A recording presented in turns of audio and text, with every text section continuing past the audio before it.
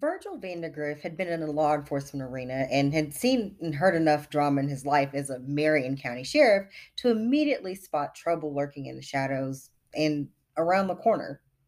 He began his successful private investigations firm in Indianapolis in 1982, conducting that business part time until he retired from his job as a county sheriff in 1989. Since his retirement, his firm, located on the west side of town, operates virtually around the clock. He is one of the most respected people in town. He's high tech and astute, and the gray and dignified Virgil Vandegrift had a reputation for getting the job done. One of his most popular cases is locating missing persons. He quotes, "The way it works here in Indianapolis is that persons are not classified as missing until they are gone 24 hours. The case then goes to a district detective, and if they don't find them in 30 days, it travels to the Missing Persons Bureau for them to investigate." Now, to the general public, and I'm included in the general public, this seems like a lot of red tape and highly absurd. Parents don't want to wait to find out what happened to their kid, and wives don't want to wait to see what happened to their husbands. They come to me. End quote. So when the mother of 28-year-old Alan Broussard approached Virgil Vandegrift in early June of 1994 to tell him her son was missing, Vandegrift didn't really sound the alarm. Many cases, he says, usually turn out to be runaways with little or no foul play involved, which is true. A lot of times, people will turn up, and what we very often hear, especially when we're talking about murder cases or missing persons cases or disappearances, is that the police, unless, obviously laws have changed now, we have Amber Alerts, but unfortunately, there's not an Amber Alert for, adults that are functioning on their own and are leaving of their own, cognizant mind and living on their own. So a lot of times police will say people have the right to go missing if they want, and that is 100% true. But in this case, because Virgil Vandegrift is a private investigator and someone came to him, he was like, you know what, I'll check into it. So he starts to investigate the case. Alan Broussard, who was missing, he learned his fair share of troubles, right? He was a heavy drinker, and he was also gay in a community that pretty much shunned the lifestyle. We're talking about, the Midwest, conservative in Indianapolis in 1994. It probably wasn't the best environment to be gay in. And so they said that he was last seen leaving a gay bar called Brothers. So Virgil started issuing posters throughout Indianapolis to see if he could figure out anywhere else that Alan might have been and get information from anyone that might have seen him. If at first Vandegrift perceived there was no ill intent behind Alan's disappearance, his perception of what most likely did happen to the man changed quickly. And before the end of July, he became convinced that, as he put it, Indianapolis had a serial killer on its hands. 3 incidents occurred, tumbling on top of each other. First, Vandegrift learned that an Indianapolis police detective named Mary Wilson was working on the disappearance of other gay men throughout the area, all similar to Broussard's mystery, and even their physical appearances and ages parallel. Second, he came across a small article in a magazine called Indiana Word about a man named Jeff Jones who had disappeared in mid 1993, about a year earlier. This gay lifestyle publication, which Vandegrift's investigators picked up while scouting gay bars, reported that Jones, who was 31, had basically evaporated into thin air from the streets of Indianapolis. Vandegrift, in researching Jones, discovered that he shared a background of likely social indifference and wayward habits just like the others. But what really convinced Virgil Vandegrift that there was a serial killer in Indianapolis's borders is a more circumstantial event than another disappearance. This took place in July. At this time, Roger Allen Goodlett, who was 34, left his mother's place where he lived to visit a gay bar on 16th Street. As with the other 2 men, roughly the same age and the casual approach to life, Roger was swallowed into oblivion.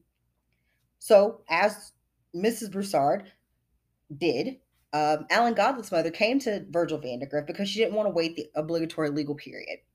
And she wept as she told Virgil about Roger and everything about him, including his trusting nature and his tendency to drink too much, which is a a whole litany of factors that made Roger vulnerable alone while he was out on the streets. And to quote the book Where the Bodies Are Buried, to Vandergrift, listening to her recite, quote, felt like a repeat of those sessions with Alan Broussard's mother, end quote. The fates of these three men were too close to ignore. So Virgil Vandergrift and his investigator, Bill Hitsley, scoured the gay bars in town but didn't come up with much. The owners and the frequenters of these establishments seemed too frightened to talk, but they did learn that Godlet had left a bar called Our Place with another man whose description was very vague in a light blue car with an Ohio license plate. Unfortunately, Vandergrift found the police department really disinterested in any of the information he supplied. But as a private detective, he was not to be discouraged. He knew that he was onto something important, and he had enough experience under his belt to comprehend the logic in a case like this. And sometimes breakthroughs come from the strangest places and in the most unexpected fashions. And Virgil surmised one indeed presented itself in August, only weeks after he had entered the case. A man named Tony Harris, whose real name is withheld per his request, had known Roger Goodlet from the gay bar scene, and he had seen Virgil Vandegrift's posters and believed that he had stumbled onto some information that might solve the puzzle of Roger's whereabouts. His story was incredible, but he swore it was true. He had been with a man whom he was sure was a serial killer. When he tried to tell the local police, they treated him like he was crazy. And in fact, when he went to the FBI, they suggested that he had merely been on a drug trip. Phoning Roger's mother, she put him in touch with Detective Vandegrift. And you see, Tony was absolutely correct. He had been with the serial killer. And by telling Virgil Vandegrift this story and the investigation that unfolded afterwards, brought to the attention and forefront of the Indianapolis community the fact that a madman was loose, and that between 1980 and 1996, it was believed that he had murdered up to 27 men. This man was suspected of not only being a serial killer, but also being the I 70 strangler in a series of unsolved murders happening along I 70. You are now listening to Murder V Wrote. I'm your host, V.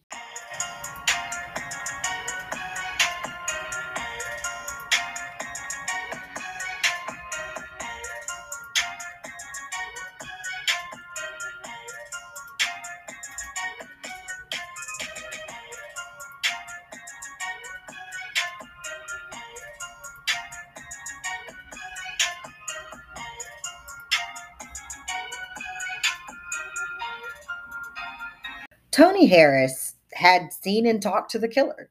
In fact, in retrospect, he seems to have miraculously escaped with his life. Over the next several weeks, Tony made several visits to Virgil Vandegrift's office, each subsequent one yielding a little bit more information as he recalled it, or chose to tell it. Simply, Tony feared for his life, but as soon as he came to know and trust Virgil Vandegrift and his secretary Connie Pierce, he opened up more and more each time, and his interviews were recorded with his permission. So, according to Tony, he had chanced upon the suspect in a local gay bar in town, the 501 Club. Actually, he had seen him before in Indianapolis's gay night scene, but he couldn't place him. He's tall, lanky, quiet, and they'd never spoken. And on this particular August night, what had drawn Tony's attention to the man was the extreme way he seemed to scrutinize the missing persons poster for Roger Goodlet that Virgil Vandegrift had hung behind the bar counter. Tony is quoted as saying, I just had a feeling by the way he was captivated by that poster that he was the man who killed my friend Roger. Something in his eyes, end quote. So with that, Tony's story unfolded. Suspecting the stranger of Roger's disappearance, he introduced himself to the man in hopes of finding out what he might know. The man called himself Brian Smart and evaded Tony's subtle inquiries about Roger, but smiling, invited Tony out for the night. He explained he was a landscape artist from Ohio, currently living in an empty house outside of town that he was preparing for the new owners who had not moved in yet. He said, let's go back there for a cocktail and a swim. Tony reluctantly agreed, and then the night of abstract weirdness began. Outside, they got into Brian's gray Buick with its Ohio license plates, and then they headed north on Meridian Street, where it turned into I 31, the downtown expanses disappearing behind them as the greener suburbs emerged. Tony didn't really venture this far north of Indianapolis, but he knew they were headed to quote unquote rich people territory. So they finally drew off the highway, made several more turns, and then entered a quiet locale dotted with new expensive homes and house farms set off by split rail fences. And an asphalt driveway marked a sign atop a landscaped stone embankment, and Brian slowed down. Tony says that it said something farm, but he couldn't really make out the sign as it was so dark. The Buick paused before what was a large Tudor country mansion that was unlit. They got out of the car and entered the dark house through a side entrance, passing through a garage where Tony saw several cars parked. And entering the house, Tony thought that it seemed weird that the house was so half-heartedly furnished if somebody was moving in. He seemed to remember that there were items of furniture and boxes everywhere. He says Brian motioned to him to come down into the basement where there was electricity and then led him to a large recreation room at the bottom of the steps. Like the upper quarters, this room and its wet bar and connecting indoor pool might have been pleasant were there not all of the clutter. The site had mannequins all around the room, staged in various poses, and it frankly scared Tony. Brian, noticing Tony's reluctant glances at all of these mannequins, says, I get lonely down here and they give me company.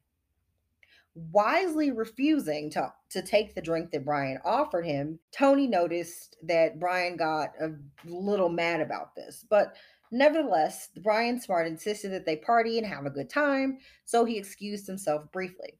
Upon his return, he seemed looser, less timid, more willing to speak, and Tony thought that this was because he had done some drugs when he went away, and he speculated it was more than likely cocaine. He said that he had seen that same type of effervescent buoyancy in other people who have done cocaine. I can attest to this. Now, I've never used cocaine a day in my life, but certainly I have been in spaces where other people have, and yeah, it's imagine liquid courage, but in powder form if you snorted it up your nose. So Brian convinces Tony, after he's had his little bump, that they should go for a swim. And what he discovered was a lap pool that was equal depths at both ends. So they swam naked, and Brian talked about all kinds of things. And eventually his expression changed. And he says to Tony, I just learned this really neat trick. And he gathered up a hose that lay by the edge of the pool. And he says, quote, if you choke someone while you're having sex, it feels really great. You really get a rush. And he says, you just pinch these two veins. And he, indicates two arteries in his own neck. And he says, it's great buzz. You should see how someone looks when they're doing it. Their lips change color. That's how you know it's working. Listening to this, Tony is sitting here and he's like, yeah, I'm absolutely convinced that this person has murdered my friend Roger. Brian Smart says, do it to me. And so Tony obliges him and slips this, hose around his neck, and he, squeezes on it while this Brian Smart person masturbates. And then Tony, who was, I guess, completely freaked out at this point, but not wanting to do anything that would get him murdered, because he thinks that this person is a murderer, says in retrospect that he thought it was very clear that Brian had done this, quote unquote Brian. This is not his real name, but the name he was going by. So he says that it seemed like this person had done this repeatedly. And so Tony, was like, well, the only way I'm going to figure out what happened here is to let him do it. And so Tony says, oh, okay, do it to me too. Brian ties the hose around Tony's neck and starts pulling and pressuring it and pulling tighter and tighter and tighter. And Tony, not wanting to actually die, does something very smart here. He pretends to be unconscious.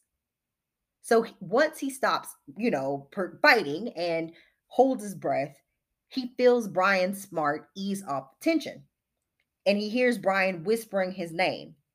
Tony doesn't say anything. And then Brian begins shaking him violently. Tony pops open his eyes and grins, and this Brian person is outraged. And he's like, "You scared the shit out of me. You know you can die doing this. There have been accidents." And this is when Tony decides to stop beating around the bush. And he's like, he just is frank with him about it. And he says, "Is that what happened to Roger Goodlet? Was he one of your accidents? Were there others?" If Tony hoped to get a confession, he was disappointed. Brian only stared at him, not really comprehending, because he's kind of lost in a daze of whatever substance he had taken, maybe cocaine, maybe not. And so his only response was to just kind of grin at Tony. Um, and so Tony states that he acted like the whole thing was just a little game, and his speech became slurred, and all of a sudden he got very tired. So this gave Tony a chance to kind of scout things out. So while Brian was asleep, he kind of sneaks around in the other parts of the house because he didn't believe, Brian's story about him being a landscaper, getting this house ready for other people to move in, because there were cars and furniture. So if the house is unoccupied, it seemed a bit strange for it to have as much clutter in it as it did. So then he keeps looking around, and then he realizes that he sees children's toys and women's clothing in the rooms. And so the place had obviously been lived in for some time. So now he goes to try to look for Brian Smart's real name. So creeping back downstairs, he looks through these, the pants that Brian took off. But when Brian kind of snorted and shook up, Tony dropped the pants. And unfortunately, before he had another chance to peep again, Brian woke up. And it took some convincing, but Tony finally convinced Brian to drive him back into town. He got dressed, searched for his keys, and then he led Tony back down to the Buick. And they drove back to Indianapolis miraculously. So Brian, of course, trying to save face, leans over to Tony and says, "Hey, you're a good sport. You really know how to play." As the car rolled into town, he made Tony promise that they would meet at the 501 Club again the following Wednesday.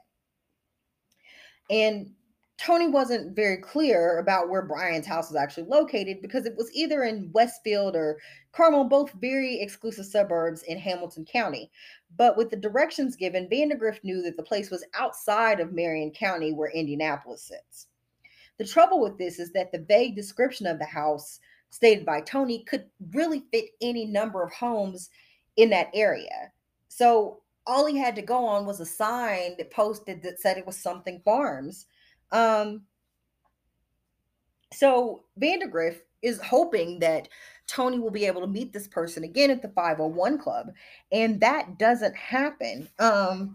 So they're looking for this Buick, expecting it to come by. They're looking for someone to fit Brian's description, a brown haired, long faced, pale man. And by the time the car pulls over, or I'm sorry, not by the time the bar closed that evening, much to Virgil Vandergrift's disappointment, it looks as if Tony Harris has been stood up. So they don't find this Brian Smart person again.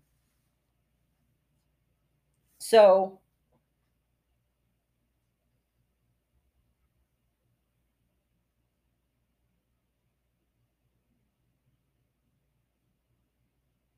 what they decide to do is reach out to the Indianapolis Police Department. So the police obviously earlier did not believe Tony's wild story of some man trying to kill him via erotic asphyxiation.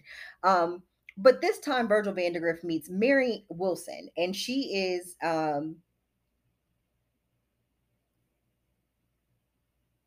person in the department who is working on a number of other missing persons cases. So he found her to be much more receptive to the information. So they're sitting here, and she actually was the principal investigator on the Jeff Jones disappearance. And so he brings to her the information that he has. And it turns out that she's also investigating the disappearances of some other Indianapolis men too. 20-year-old Richard Hamilton, 21-year-old Johnny Bayer, and 28-year-old Alan Livingston, and others dating back to the early 90s. And these are all gay men. So Mary, being very smart, says that she thinks that Tony Harris could be the long lost connection that would tie these disappearances together. And if he had survived this night and been able to tell this story that seems, stranger than fiction, what they decided to do was put, plainclothes detectives at these gay bars, the 501 Club, the Varsity, and Our Place, which are all bars that these men went missing from, to see if maybe they could I find someone in the bar or bartenders or people that work there that may remember this person who is saying he's Brian Smart. So she tells Tony, if you see him, just get me the plate number and we'll take it from there. So Mary wasn't sure that Tony would get a license plate number, but she felt like he had a better chance than they did because they were in the bars, they were in the scene, and they hoped that Brian would show up again. So they are going through this, they keep waiting. Um, they keep trying to see what happens to try to figure out what what they can come up with.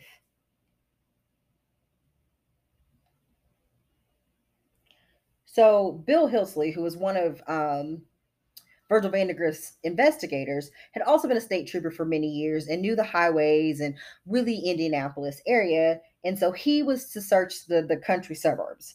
And so his quest kind of brought him to a property sign at the end of a long driveway in Westfield marked Fox Hollow Farms.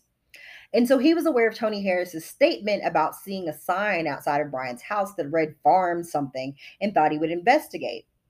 So the state that he came upon really resembled Tony's description, and nobody seemed home. So he went and peered through the windows and went looking for the indoor pool. And so, but he knew because he didn't have a search warrant or any reason to be there that he was kind of stretching the legalities of his job. But he felt like this might have been where Tony was.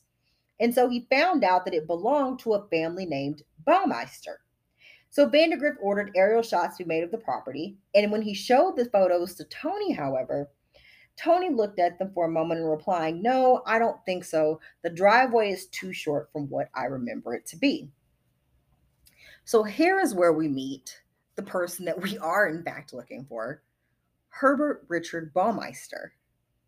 So Herb Baumeister, as he is called, was born April 7th, 1947, to Dr. Herbert E. and Elizabeth Baumeister of Indianapolis, and he was the oldest of four children. His father was an anesthesiologist, and soon after the last of his siblings were born, the family moved to an affluent area of Indianapolis called the Washington Township. So, by all accounts, Herbert had a normal childhood, but when he reached adolescence, that changed.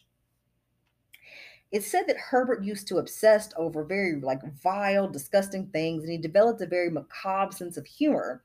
And it seemed that he appeared to lose his ability to judge right from wrong. Um, Apparently, his behavior and what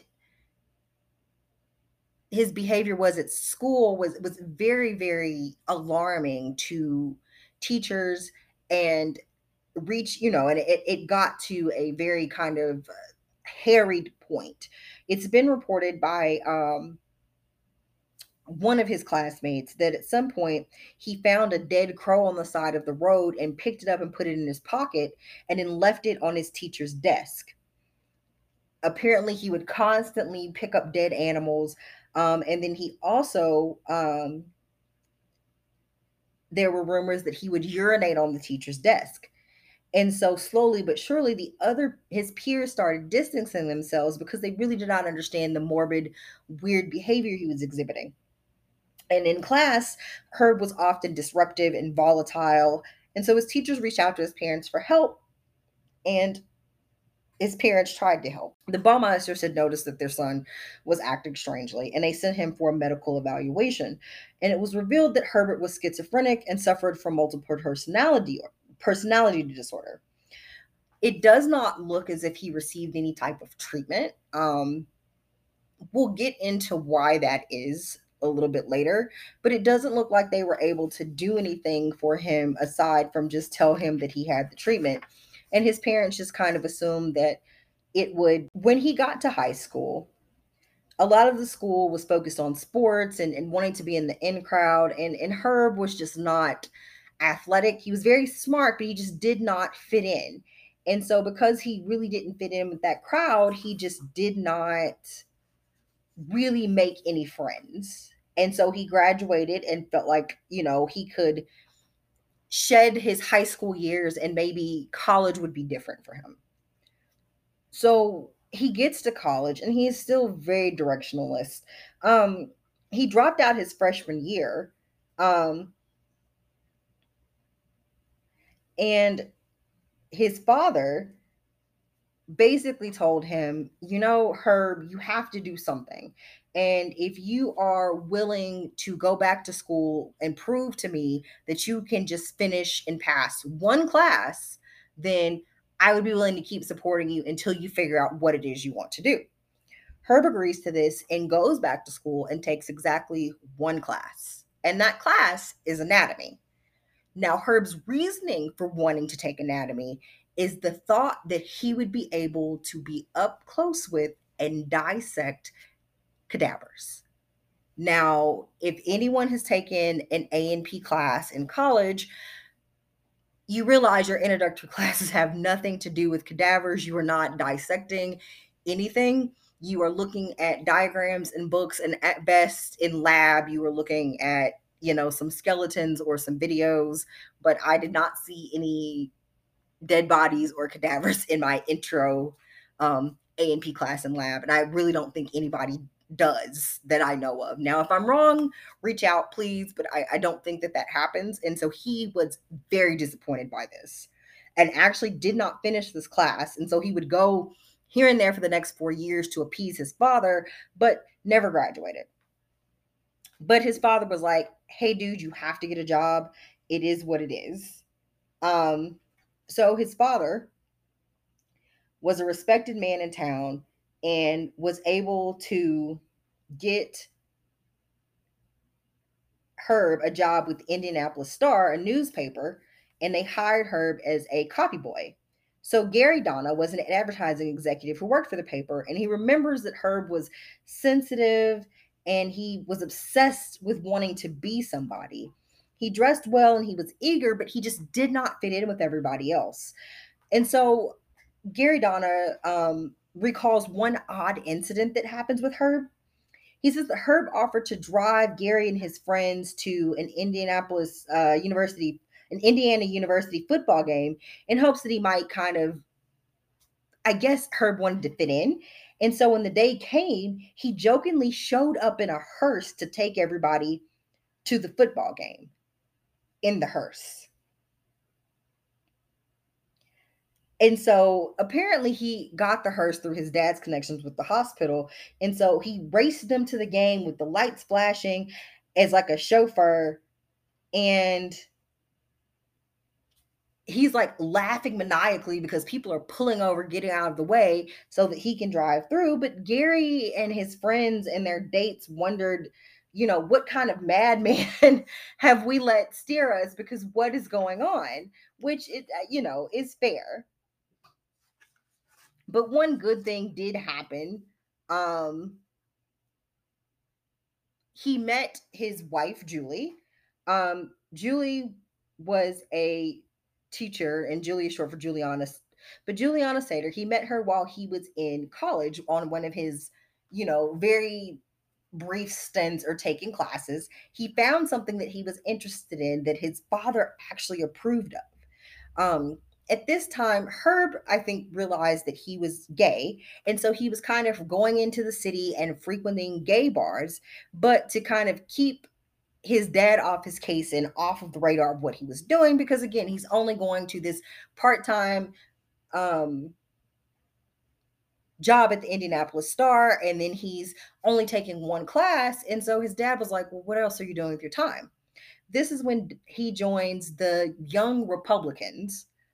And so his dad is very pleased with this. And it's through this organization that he meets Juliana in November of that year. And so then a little bit later, Well, actually, I'm sorry, not November. He meets Juliana.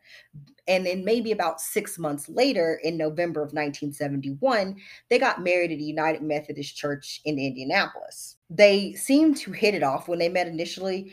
They both wanted to have their own business. She really enjoyed her initial chats with Herb. Juliana was a teacher who had graduated from IU, and so she was really a good fit for Herb. And I think she thought that they would have a good life together. Um, and I think this kind of gave Herb a bit of cover. Their wedding was kind of like the who's who of the upper crust just because his dad was of that ilk. And so this marriage with Juliana, who also had a very respected family, not necessarily rich, but respected, allowed him to be among the movers and shakers. These people were here to celebrate the big day, and Herb was on. He was manic, he was happy, he was very charming. And so this left people feeling like, hey, this is someone that I can have a connection with, that I would be able to, do business with. And so that was really helpful at that point. But eventually, after all the weirdness and whatnot at the Indianapolis Star, Herb gets fired. um, they really were just kind of like, he's insane. And so the wedding did help a bit, but not as much as they thought. So what happens is that after this, pulling some strings, Herb's dad gets him another job at the Bureau of Motor of the at the Bureau of Motor Vehicles that his dad secured for him. And so Herb is working there, and he's the Department of Motor Vehicles. Obviously, you're paying attention to detail. There are a lot of forms. Herb is very good at this job. The issue with this is that Herb was just very, very odd to other people. Um, there's really no other way to put it. He's just very, very strange with all of the other people that he works with, and it's just they don't have a good feeling about her. At the B&B, he was very bossy and aggressive towards his coworkers, and he would lash out at them for no reason, as if he was playing a role emulating what he thought a good supervisor should be. Um, and his behavior was very erratic, and his sense of propriety was very off. For instance, one year he sent a Christmas card to everyone at work that pictured him with another man, both dressed in holiday drag. In the early 70s, few people saw any humor in that, and the talk around the water cooler that Herb was gay and that he was a nutcase. Now, obviously, there's nothing wrong with being gay at all, not even a little bit. But this was, the 70s, and times are different. And I hate that that was the type of reception he got. But again, I don't know that you send out a drag Christmas card to your coworkers that you don't know that well either. That might be the proprietary part. So after 10 years, even though Herb had a horrible relationship with his coworkers, he was recognized as an intelligent go-getter who produced results and was promoted to program director. But in 1985, with the year of the promotion he had yearned for, he was terminated after he urinated on a letter addressed to the then Indiana governor Robert D. Orr. The act substantiated rumors about who was responsible for urine found months earlier on his manager's desk.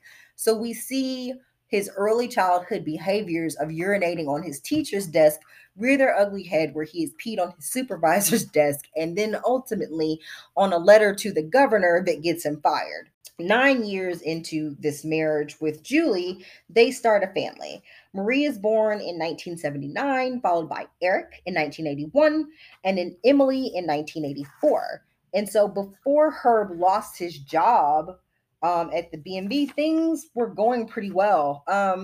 So Julie had quit her job to become a full-time mother, but she returned to work when Herb couldn't find steady work. And so as a temporary stay-at-home dad, Herbert was by all accounts a really good dad. He was caring, he's a loving father to the children, but being jobless left him with too much time on his hands, and he began drinking and visiting gay bars, which Juliana did not know about.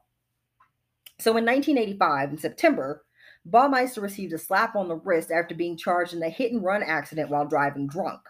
6 months later, he was charged with stealing a friend's car and conspiracy to commit theft, but he managed to get out of those charges as well. Meanwhile, he bounced around between jobs until he began working at a thrift shop. And at first, he thought the job that was beneath him, but looking around, he realized that antique shops and thrift shops would be a really potentially good moneymaker. So, over the next 3 years working there, he focused on learning the business. And it's during this time that his father died. And I think that the effect that this had on Herb is that he was kind of finally under his father's watchful eye and from under his father's thumb. So he was better in a position to kind of do it as he pleased without this kind of benevolence cloud hanging over him. So after his father's passing in 1988, they went to his mother and he asked to borrow $4,000, which she does allow him to do. I will say that I think that if his father had been alive, he would not have given him the money.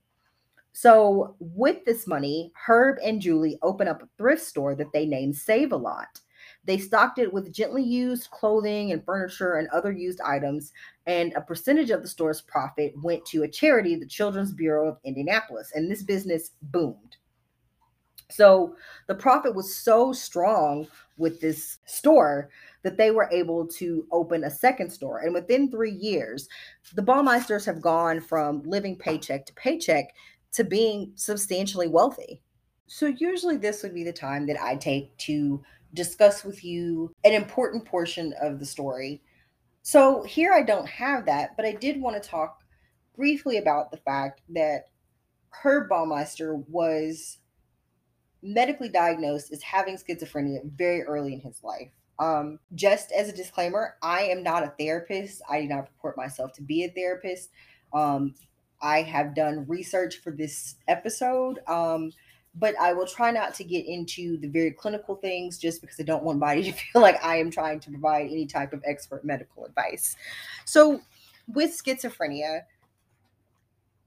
and especially in Herb's case, he very much felt like it gave him an excuse to be two different people, if that makes sense. Obviously, people with schizophrenia are not necessarily dangerous, just like any other mental health challenges that people may have. If they are treated and the person is taking their medication, then these things are working fine and they are able to function like they should. So before Herb's father died, and shortly after he had gotten married to Julie, so before they had children, what happened was his dad came to visit just to check on them. And what his dad found when he got there is that Herb was very compliant. Herb was not his normal argumentative self. He was very quiet. And then Julie reported that they hadn't been having sex, and that, in fact, over the course of their entire marriage, they had had sex a total of 10 times, which is miraculous, crazy when you think about it, that of 10 times they were able to conceive a child 3 of those times. Um, Julie says that when they had sex, all the lights had to be off, and that she had never seen Herb nude with the lights on, as he would always get undressed in the bathroom and then demand that the entire room be dark in order for them to be intimate. But I digress. His father realized that something was odd, and knowing his son and knowing his prior behaviors, he had him involuntarily committed. And when this happened, he was re-diagnosed as having schizophrenia. And this go around, he was treated. He was there for a few weeks, and when he got back out, he seemed to be doing better. He seemed to kind of be back on track. The issue with this is that in some ways, Herb allowed it to be his crutch. Herb finding out that he had schizophrenia as an adult made him feel like the urges that he had as a clear to us in hindsight, but as a clearly gay man and someone who is fighting these urges to murder men because he is disgusted with himself, he feels like the schizophrenia gave him the ability to compartmentalize that part of himself. So on one hand, he's Herb Baumeister, who is a successful businessman, who is on the surface has a wonderful marriage and and has these children, and everything is going great for them. And so he was able to separate that from his life as Herb Baumeister, a gay man, until it came to the part about feeling guilty about the feelings and sexual attraction that he had to men, and then ultimately murdering these men for nothing more except for hating himself and having the compulsion to kill. Now, obviously, not every person who, excuse me, has schizophrenia was, not everybody that is schizophrenic is dangerous or anything of the sort. But, I will have a brief discussion with you here about what schizophrenia may look like and what it's categorized as. So, schizophrenia is a serious mental disorder in which people interpret reality abnormally. Schizophrenia may result in some combination of hallucinations, delusions, and extremely disordered thinking and behavior that impairs daily functioning and can be disabling. People with schizophrenia require lifelong treatment, and early treatment may help get symptoms under control before serious complications may develop and may help improve long term outlook. So this applies to Herb specifically, because if Herb had gotten the type of help that he needed as a child when he was diagnosed, then he would have been on medication. And I think that even though back then mental health was a spotty as best as far as care, they did have medication to help with the symptoms of schizophrenia that might have been helpful to him, and that coupled with therapy and ongoing monitoring may have put Herb in a better place to kind of make better choices and not have this split feeling in him about himself. I do not know that to be the case 100% certainly, because he could very well have had his symptoms under control and still been a murderer. We don't know. um but some of schizophrenia involves a range of problems with thinking or cognition and behavior and emotions, and the signs and symptoms may vary. So, one, the person may have delusions. These are false beliefs that are not based in reality. For example, you may think that you're being harmed or harassed, and that certain gestures or comments are directed at you, or that you have exceptional abilities or are famous, or that another person is in love with you, or that some major catastrophe is about to occur. And delusions occur in most people with schizophrenia. So it has not been ever stated that Herb Baumeister was suffering from any type of delusions, but again, we will never know. Um, Hallucinations. These usually involve seeing or hearing things that don't exist. Yet, for the person with schizophrenia, they have the full force and impact of a normal experience. So, for them, this feels very real. And so, hallucinations can actually be any of the symptoms. So, they may see things, you may feel things, you could, any of your, smell things. But the most common form is an auditory hallucination or hearing voices. Again, I do not think that this applies to Herb Baumeister, but the other is disorganized thinking or speech. And what this is in disorganized thinking is inferred from disorganized speech. Effective communication can be impaired, and answers to questions may be partially or completely unrelated. Rarely, the speech may include putting together meaningless words that can't be understood, sometimes known as word salad. Another symptom is extremely disorganized or abnormal motor behavior. This may show in a number of ways, from like childlike silliness to unpredictable agitation. Behavior isn't focused on a goal, so it's hard to do tasks.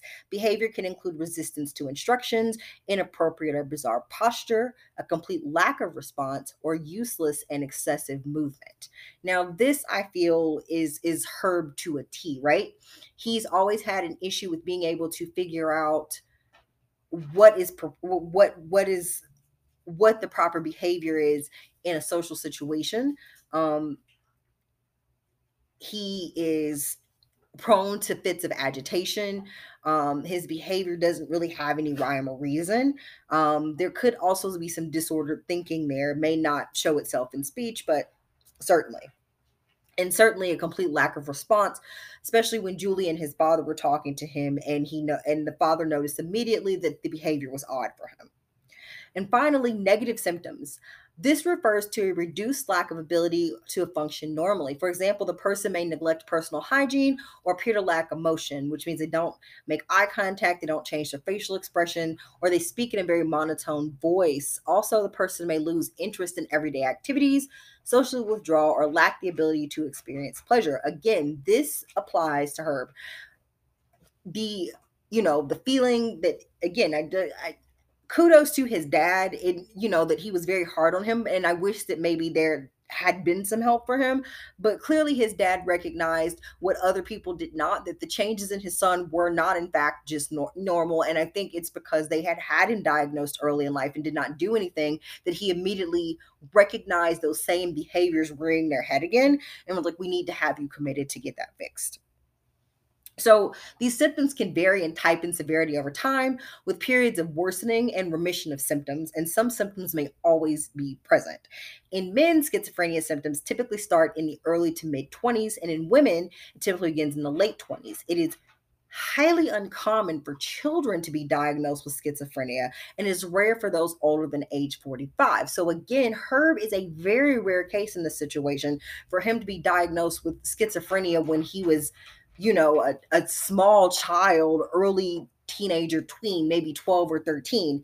Um, so what this can look like, even if it does happen in teenagers, and again, this makes it much more difficult to recognize, just because some of the early symptoms in schizophrenia are common development things during teen years, like withdrawals from friends and family, a drop in performance at school, trouble sleeping, irritability and a depressed mood, and lack of motivation. Also, recreational substance use like marijuana or LSD can sometimes present itself with similar signs and symptoms. So it's harder to diagnose in the early years. So I'm curious as to what specifically they saw in Herb, aside from the urinating on desk and kind of odd fascination with dead animals, that led them to believe that he had schizophrenia. But I just wanted to kind of cover that so we could see where we are. So, people with schizophrenia often lack awareness that their difficulties stem from a mental disorder. So, it often falls on their friends and family to get them help. I will also point out that in teenage years, when Herb initially was diagnosed, teens are less likely to have delusions, and they are more likely to have visual hallucinations. So, Herb never reported any visual hallucinations, but he probably wasn't having delusions either. I think Herb wanted to please those around him and be popular, as teenagers want to. So again, I'm just very curious to what specifically pointed to him being schizophrenic. Now, granted, he was re-diagnosed, and this was also the case as an adult, but I'm just curious what presented as a teen for them to give him the initial diagnosis so early. So yeah, again, I just kind of wanted to do that. I am not a again, not a therapist, am not making any diagnosis. This is what he was diagnosed with by actual doctors, but I just wanted to give you guys kind of the rundown so you could understand really what was going on with her. But I also, again, want to say that there was a dichotomy in his mind, because he used the idea that he had schizophrenia as, this is wrong with me, and that is why I am gay and why I'm a killer, instead of it being, I am a gay man, or rather, in this case, what it should be, I am a serial killer who also happens to be a gay man who also happens to have schizophrenia. But with that said, let's get back to the story. So now Herb and Julie and the three kids are rolling in money because they have these two Save a Lot stores. So in 1991, the Baumeister's moved into their dream home, an 18-acre horse ranch called Fox Hollow Farms, in the upscale Westfield area outside of Indianapolis in Hamilton County. So this large, beautiful, multi-dollar mansion, million-dollar mansion, had all the bells and whistles, including a stable and an indoor pool. And remarkably, despite the schizophrenia diagnosis and all of the other things going on with Herb, he became a well-respected, successful family man who was known for his philanthropy and giving to charities in the area. Unfortunately, the stress from working so closely together with Julie soon began to pull apart the threads of their relationship. From the start of the business, Herbert treated Juliana as an employee and often yelled at her for no reason. So, to keep the peace, she took a back seat on business decisions, but it took a toll on their marriage. And the couple argued and separated on and off for the next several years. The Save a Lot stores had a reputation for being very clean and organized, but the opposite could be said about Julie and Herb's new home. The once meticulously maintained grounds became overgrown with weeds, and inside the rooms were a mess. It was as if housekeeping was a low priority. The only area that Herb seemed interested in or cared about was the pool house. He kept the wet bar stocked and filled the area with extravagant decor, including mannequins that he dressed and positioned to give the appearance of a lavish pool party. To escape the turmoil, Juliana and the children often stayed with Herb's mother at her Lake Wawasee condominium. I'm sorry if I said that wrong. So Herb usually remain behind to run the stores, or that's what he, told his wife. Um, so the cracks that had up until the mid 1990s been invisible to others regarding their relationship really had began to manifest. And poor Julie was in the sexless, loveless marriage with these three children, and it was appearing, in her mannerisms and her facial expressions. People said that while they saw the children outside of the manor a lot playing, they rarely ever saw Julie. And then if they did see Julie, she was only outside for a bit. She tried not to go out. The house was cluttered with things. Herb would go on business trips constantly and constantly bringing back more inventory, spending more money on these things, and they had nowhere to put them. So it just got to it just kind of got to a fever pitch. At this time, the kids would bring other kids over to play. And then if they happened to bring these children in the house, then once Julie put them out of the house, she forbade her children from playing with these kids again, because now they had seen the clutter and the mess inside of the home. And she did not want anybody to know how they were truly living. So professionally, their businesses began to suffer from this behavior. And by the end of 1994, the Save-A-Lots had taken a plunge. The shopping declined, the bills soared. Julie was tired of the bickering and the financial dilemmas and had threatened divorce. And as another year opened in 1995, she did not act. Instead, she just sat by and watched the businesses fail and her marriage sour and Herb grow even increasingly more strange. And at work, Herb's ever darkening mood was venting at his employees. He demanded grueling work and unfair attention from them, acting as if he was a king who deserved some type of praise, and he would fire those who wouldn't comply to this unjust treatment.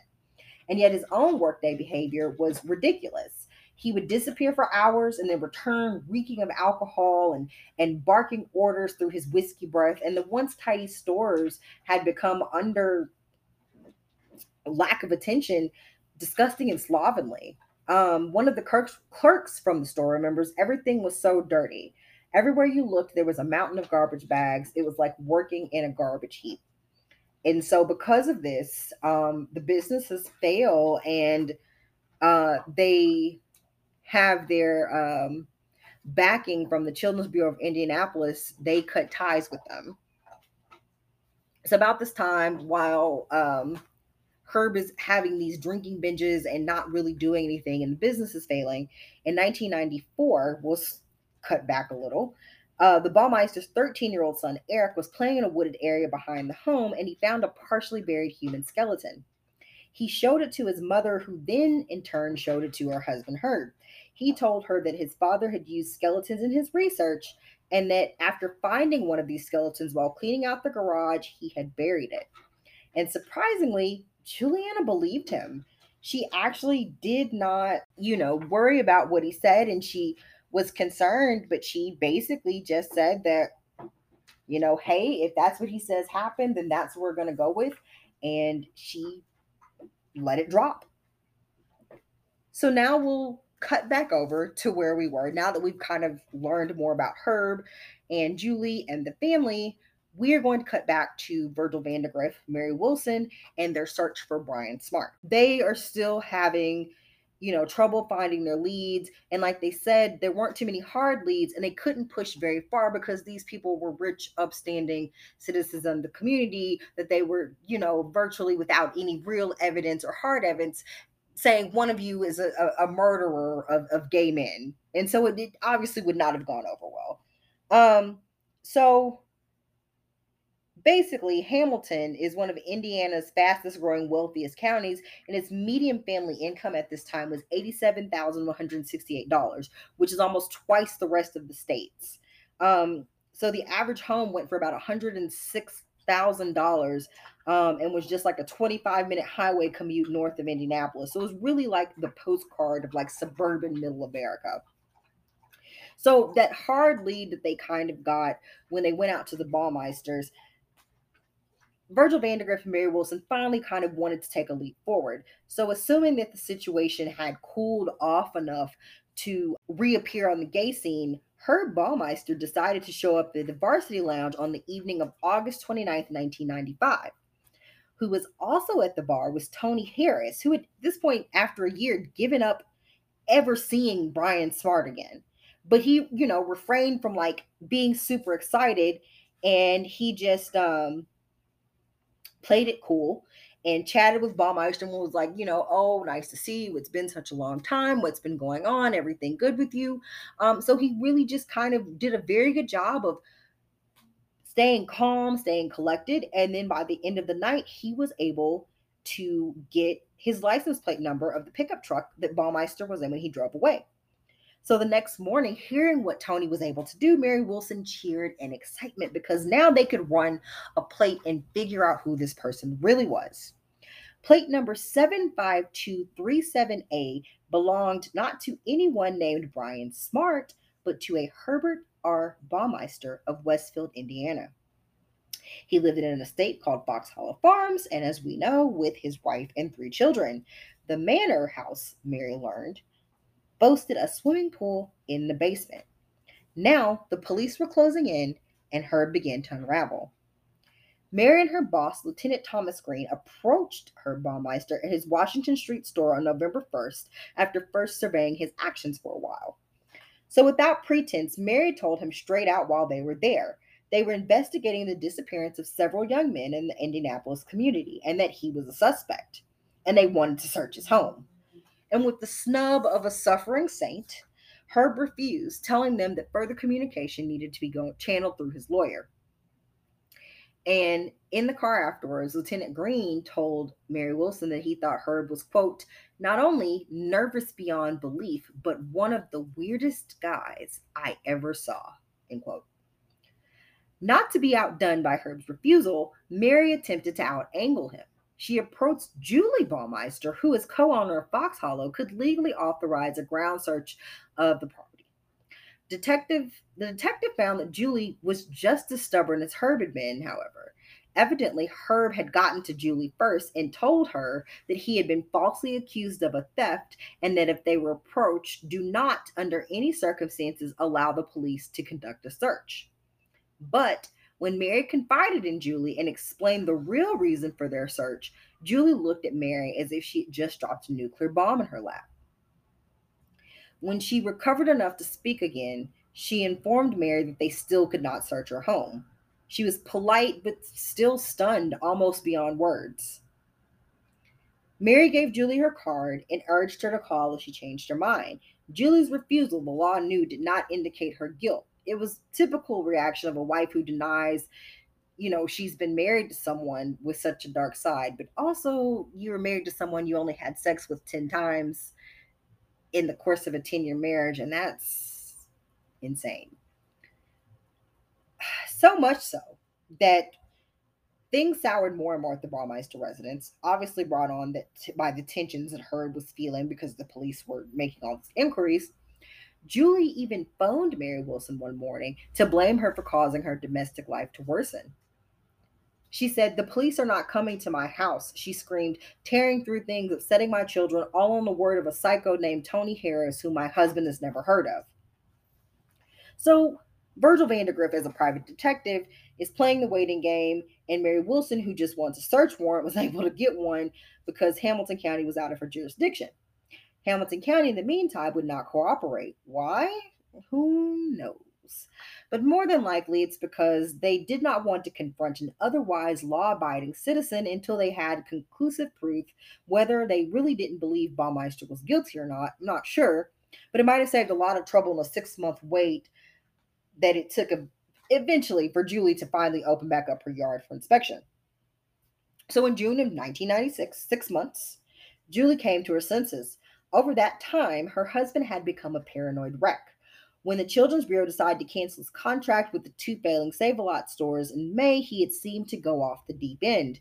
The home life for the woman was now intolerable. Both she and Herb had initiated separate divorce proceedings, and her mind continued through it all to replay the doubts about Herb's sanity and that Mary had force-fed her into consciousness. Suddenly, she realized that she felt no loyalty to the thing that had once been her husband. And on June 23rd, she called her lawyer, Bill Wendling, and told him to get in touch with Mary Wilson. Herb was currently out of town with their son Eric, visiting his mother, and she wanted to take this opportunity to tell Mary about the bones she found in her backyard. The following day, after Julie's lawyer notified her, Mary Wilson drove up to Fox Hollow Farms. Accompanying her were two very skeptical Hamilton County officials, Captain Tom Anderson and Detective Jeff Markham. In truth, Anderson was sure that the human remains Wilson hoped to find would turn out to be animal bones, and he was not too shy, even to Mary's face, to directly apprise the woman's suspicions as bullshit. Julie Baumeister, with her attorney at her side, met the law enforcement people at her front door that afternoon and led them through the house to a wooded backyard. There, she pointed to a spot where 2 years earlier her son Eric had found a skeleton. The reason she had not notified the authorities until now, she claimed, was because she had believed Herb's story about the bones being no more than a dissecting skeleton until his recent erratic behavior had filled her with new doubts. The yard at first glance looked normal, but as the man began to kick through the low grass and patches of dirt just beyond the patio, they encountered a bone about a foot long, charred from having been burned. They weren't sure if it was human. Then, as their eyes focused on the area immediately around them, it quickly became apparent that those many pebbles and rocks strewn across the flat cover were not pebbles and rocks at all, but fragments of bone. Lawyer Bill Wendling, watching the police scoop up one chipped and broken bone after another, now looked down at his own feet. Like the evidence that followed the old adage, so obvious it's unclear, he realized in a chill that he too was standing on what resembled bone chips. Here, where the Baumeister kids played their innocent children games, and at one point he leaned over to pick up what were obviously human teeth. Pieces of bone lay everywhere. Still, the county people on site were unconvinced that what they were gathering and taking photographs of were human. On this point, they drastically contended with Mary Wilson. Unlike her law enforcement counterparts from Hamilton County, Mary had heard the fear in Tony Harris's voice. She had seen firsthand how nervous Herb had been and how he had done everything in his power to keep her from getting into the house, including lying to Julie about the investigation. And now she knew why. She delivered the bags of evidence to forensic anthropologist Stephen Naraki at the University of Indiana for examination. His answer was fast coming. They're human, they're recent, and they've been burned. The next day, the police returned to the scene of what looked like one of the worst crimes Indiana had ever encountered.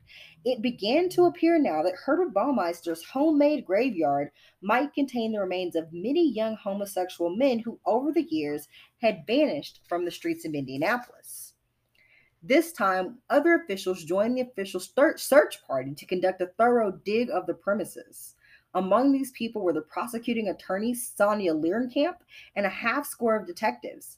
Naraki came too with two assistants to perform scientific exhumation of what was obviously a secreted cemetery. The anthropological team began the hunt by placing small orange flags into the ground wherever a bone fragment appeared. Only in half an hour, they had dropped 100 such markers. Summing it up, Naraki exclaimed, "It looks like a mass disaster scene." This dig continued for hours, and then the police began to check out the interior of the Baumeister home. They found the mannequins, the wet bar, and the pool just as Tony Harris had described them.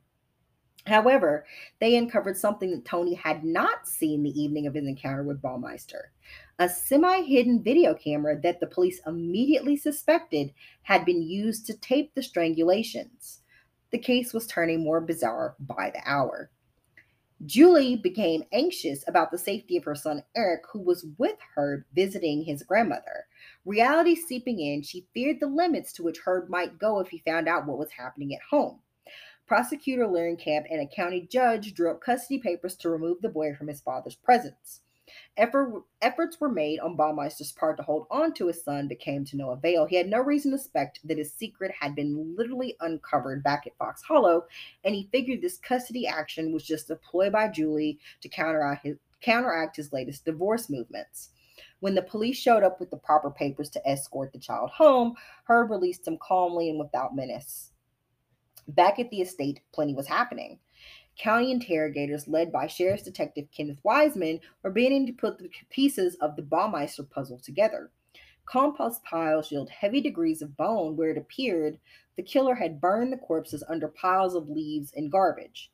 They interviewed Tony Harris, who told them about Herb's obsession with strangling and sexual asphyxiation. A big question they have: how could Herb have strangled and burned and buried these men without his family's knowledge? Well, the answer came from Julie herself.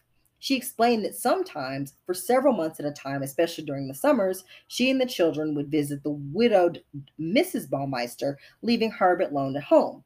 Balancing the times of the victims' disappearances when the periods that she and the children were away, the incidences matched. Meanwhile, the excavations in the backyard went on without pause. The number of diggers had swelled to about 60 volunteers, mostly off-duty policemen and firemen. And the first couple of days of the search produced an amazing 5,500 bones, teeth, and bone fragments, which, according to Stephen Nawrocki, made up about 4 bodies. After they had combed the entire 18 acres of the Baumeister property, members of the team were soon to learn that their search was far from over. Neighbors from an adjacent farm crossed into the police cordon to inform them that they had found evidence of yet more bones next door.